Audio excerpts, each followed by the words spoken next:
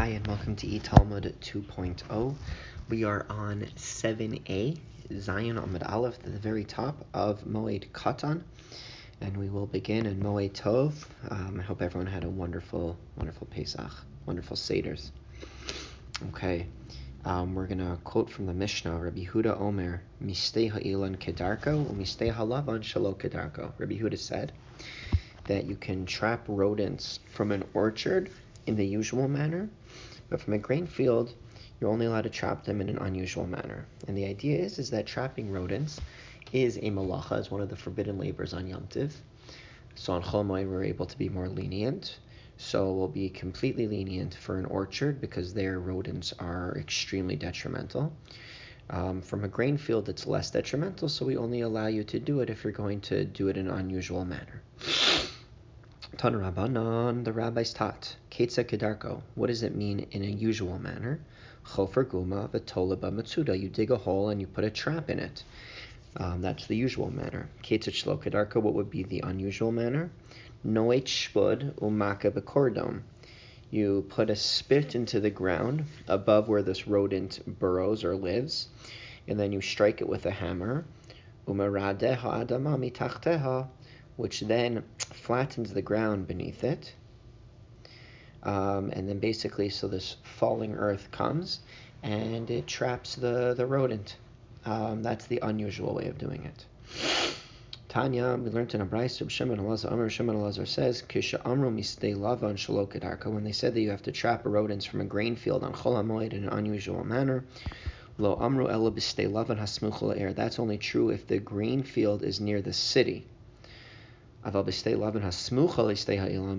you have a grain field that's near an orchard, then afilu kedarko, then you could even trap in the usual manner. Why are you allowed to do that? Because the concern is that perhaps the rodent will go from the grain field into the orchard, be a huge detriment, destroy the trees, and in such a scenario, we allow you to do the trap even in the usual manner. All right, we're now going to talk about the next part of the Mishnah. Umekarinus apirtza b'moed, you can close a breach in a fence surrounding a field on Chol HaMoed. So close a breach in a fence surrounding a field on Chol HaMoed, and then when the Mishnah would continue to say that in Shemitah, you can build even a new wall in a usual manner. So now we're going to talk about what this means. You can close a breach in a fence that's surrounding a field on Chol HaMoed. Ketzim Nekarim, how do we close the breach? Rav Yosef Amar b'chotza b'dafna, specifically with palm fronds and laurel. In other words, you do something that's not a permanent fix, because a permanent fix you wouldn't be allowed to do on Chol HaMoed. So you do a temporary fix, and a temporary fix would be palm fronds and laurel. With Masnisa Tana in our Brisa, we taught Sar b'tzora be'eno tach b'tit. You pile up stones, you can't smear them with the cement. So again, it's some sort of temporary fix, but not this very permanent type. Amar Rav Chisda. So what did we say? So the Mishnah had said that in Chol HaMoed you can close the breach, but you're not allowed to rebuild a wall. So Amar Rav Chisda says, Lo shanu ela kosel hagina. This is only true concerning the wall of a garden, because if someone breaks through this breach, it's not the end of the world. It's not going to be a huge detriment if someone gets through this poorly rebuilt breach or poorly closed up breach. And it's not the end of the world. But when it comes to the wall of a courtyard, bona kedarko, then you can even build it in the usual manner, because then we're talking about some real losses that can happen. A thief can come in and take off with valuables, so that's when you can. So then you can definitely repair it in the usual manner. Lema Messiah. So now we're going to say that let's say that the following brisa supports Rav Chisda's differentiation between the wall of a garden and the wall of a courtyard. So the brisa says as follows: if you have a wall that is leaning into the public domain, and again, it's a wall of the courtyard, and it's starting to lean into the public domain. Soser uvone kedarko. you should demolish it and then rebuild it in the usual manner on Chol HaMoed, Mipnei HaSakana, because of the danger that it can collapse and injure people. So we see very clearly that a courtyard wall is actually different than a garden wall. So then we say, but wait a minute, just because, so we have an answer though. So seemingly this would seem to tell us that a courtyard wall is different than a garden wall, and therefore it's a garden wall that you're not allowed to rebuild completely, but a courtyard wall you are. But the obvious answer is this is obviously not a good proof, because Hasam Kedekatani Taima, there the reason for the lenient ruling, it's like the Brisa says, Sakana, because the wall may collapse, it's dangerous. But we don't have a necessary proof. We don't necessarily have a proof that in a case where it's not posing a danger, rather just it's not able to keep people out, that all of a sudden you're allowed to rebuild it completely in the usual manner on Chol HaMoed. Okay, so v'ikad amrin, there are some that say that the brisa that we just used was not brought as a proof for Rav Chisda that a wall of a courtyard was able to be rebuilt in the usual manner, but rather was a challenge to Rav Chisda. And this is how it worked. Tashma, this is how the challenge was brought. Tashma, come learn a refutation of Rav Chisda's ruling. Kosel hagochel or shusarab. If you have a courtyard wall that's leaning into the public domain, right, and it looks like it's going to fall, so Servona Kedarko Mneasakana, you can demolish it and rebuild it in the usual manner on Chol HaMoed because of the danger that it might impose. And then the sage that brought this brisa as a refutation of Rav Chisda, made the following inference: because of the danger, you can rebuild the wall in the usual manner. Shalom b'nei sakana, but if it's not for danger, if there's no danger factor here, you can't rebuild it in the usual manner. Lema teheve tiyufta to Rav Chisda. Similarly, this would be a refutation of Rav Chisda, who says that you can rebuild a courtyard wall even when there's no danger. Just it's a matter of keeping people in or out, or really keeping people out. So Amar Rav Chisda would respond to you, Hasam sos ravona. There, where you have a danger that you can even demolish and then rebuild the wall. So two malachos, two forbidden, generally forbidden labors. Hacha here, where it's not a danger being posed, bona velo soser. Here, where he's just saying that you can rebuild the wall if it was breached, but you can't demolish it for the purpose of rebuilding. So that's how Rav Chisda would answer. Hasam Nami, but now the Gemara is going to have a question. Hasam Nami lister v'lo livnei. Now, in reality, we should ask this question on the brisa. There too, in the brisa's case, where it poses a danger that it may fall, why let him be allowed to demolish the wall to get rid of the danger, but why would we allow him to rebuild it on Chol HaMoed? So we answer, Imkein mimna v'lo soser. If so, that we only would allow him to demolish, he'll then refrain from demolishing it because he doesn't want to leave his courtyard unprotected. So in order to ensure that he eliminates the danger, we also let him rebuild it on Chol HaMoed. Okay, now we're going to bring some support for Rav Chisda's explanation that the Mishnah refers to a wall around a garden, that only that you can temporarily fix the breach, but that for a courtyard wall, you're allowed to rebuild it as usual. So Rav Ashi says, Masnisin nami deka. If you read our Mishnah closely, it infers like this very clearly. Dekatani, because the Mishnah says, Uvashviz bona kedarka. During Shemitah, you can build a new wall in the usual manner. Dehecha. Now, what type of wall are we referring to building in Shemitah in the usual manner that we need the Mishnah to tell us that it's permitted? If you're going to tell me the Mishnah is referring to the wall of a courtyard, do we need to tell you that that's allowed during Shemitah? Not at all. A wall of a courtyard has no impact, is nothing to do with a field. The only reason why you couldn't do anything with walls during Shemitah is that you could see it perhaps as benefiting the crops of your field. And that may not be allowed during Shemitah, but certainly you can do a residential wall. You can do anything you want to your residence and to your courtyards during Shemitah. So obviously the Mishnah is not coming to teach you that you're allowed to build a new wall when it comes to your courtyard wall. It must be that the Mishnah is referring to the wall of a garden. And it's teaching you, and it's teaching you that even though it may appear as though you are making a protection for your produce, which perhaps would be forbidden, protecting your produce, because you have to just leave the land fallow. You can't do anything to benefit your produce during Shemitah. So it must be referring to the wall of a garden. Shma mina. So if that's the case, we learn from here that the Mishnah is talking about the wall of a garden and not of a courtyard. And just like in the case of Shemitah, it's referring to the wall of the garden, we would assume that it's referring to the same type of wall when we're referring to Chol HaMoed. And what the Mishnah is really telling us then is that the garden wall can be repaired temporarily on Chol HaMoed, but the inference being that a courtyard wall can be completely rebuilt.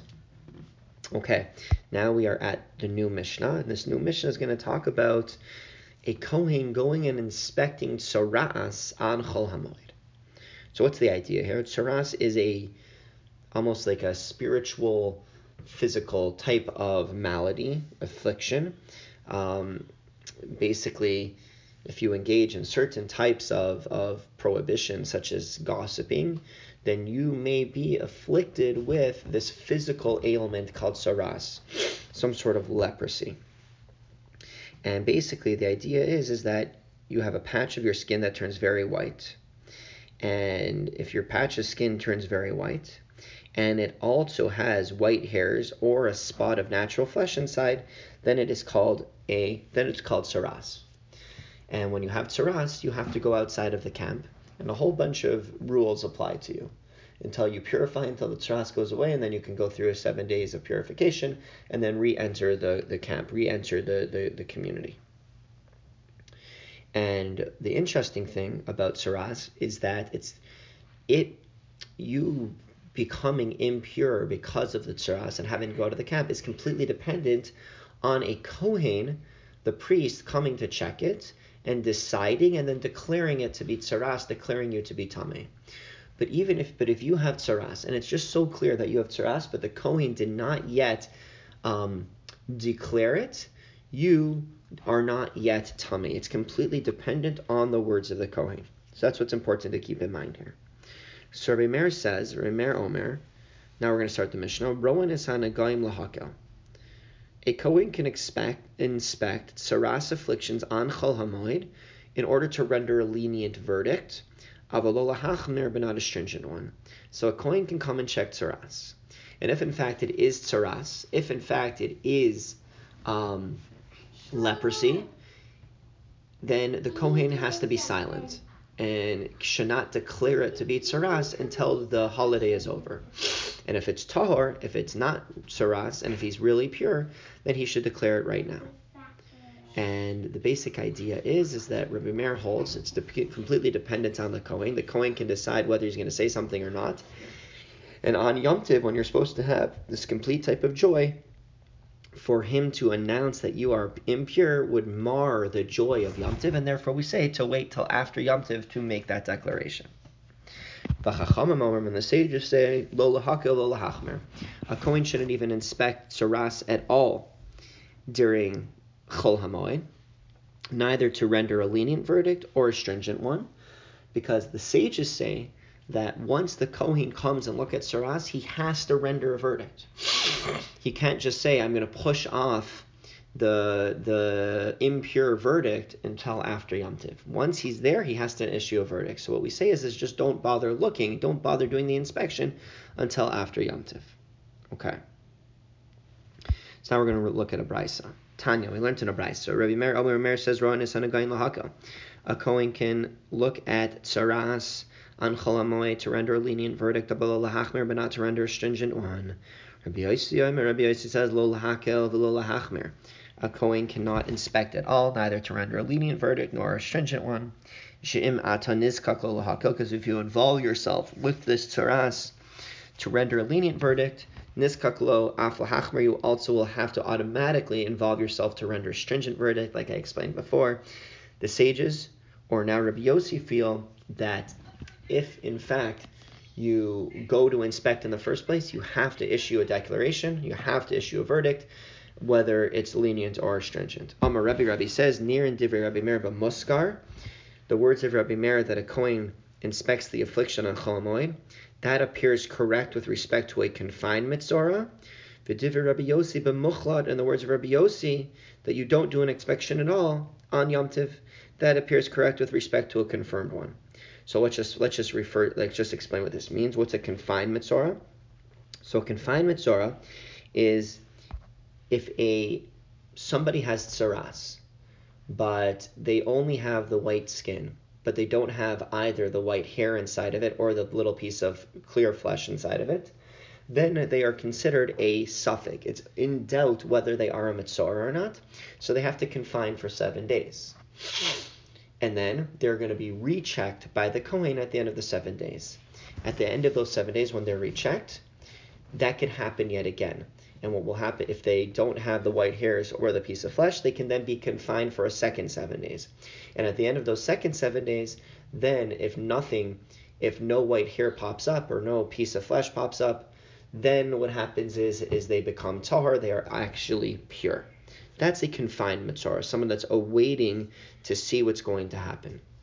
A confirmed Metzora is somebody that the Kohen made a declaration that you are now impure, and now you are outside of the camp, waiting until you heal.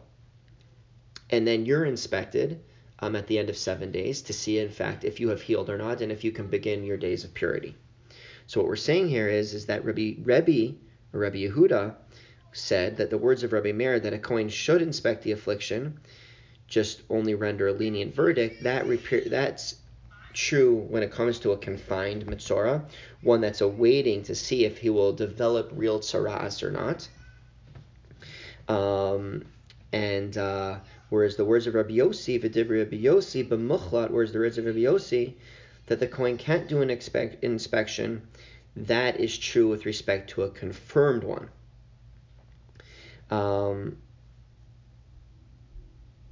And we'll talk more about Rebbe's reasoning once we get to 7b. And before we do that, before we finish off for the day, let's just do a couple more lines. Amar Rava. Rava qualifies the argument between Rabbi Meir and Rabbi Yossi b'tahor.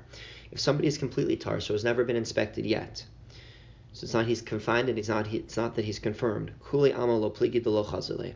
Even Rabbi Meir agrees that a Kohen does not examine him on Chol HaMoed because there's no point in that examination. All that could happen is negative, and why would the Kohen involve himself with that, right? Because right now he's pure, right now he's tahor, right now he's in the middle of the camp, he's good to go. Behesker Rishon, if you're at the end of your first 7-day period of confinement, everybody agrees that a Kohen does examine him on Chol HaMoed. Why would that be? Because examining him could only improve his situation, not worsen it. Because if he examines him and sees that the Kohen and sees that he's actually pure, then he's freed from confinement. And we could talk more about what happens in confinement later. And if the Kohen finds that he has to remain confined for another 7 days, he's not any worse off than he had been previously.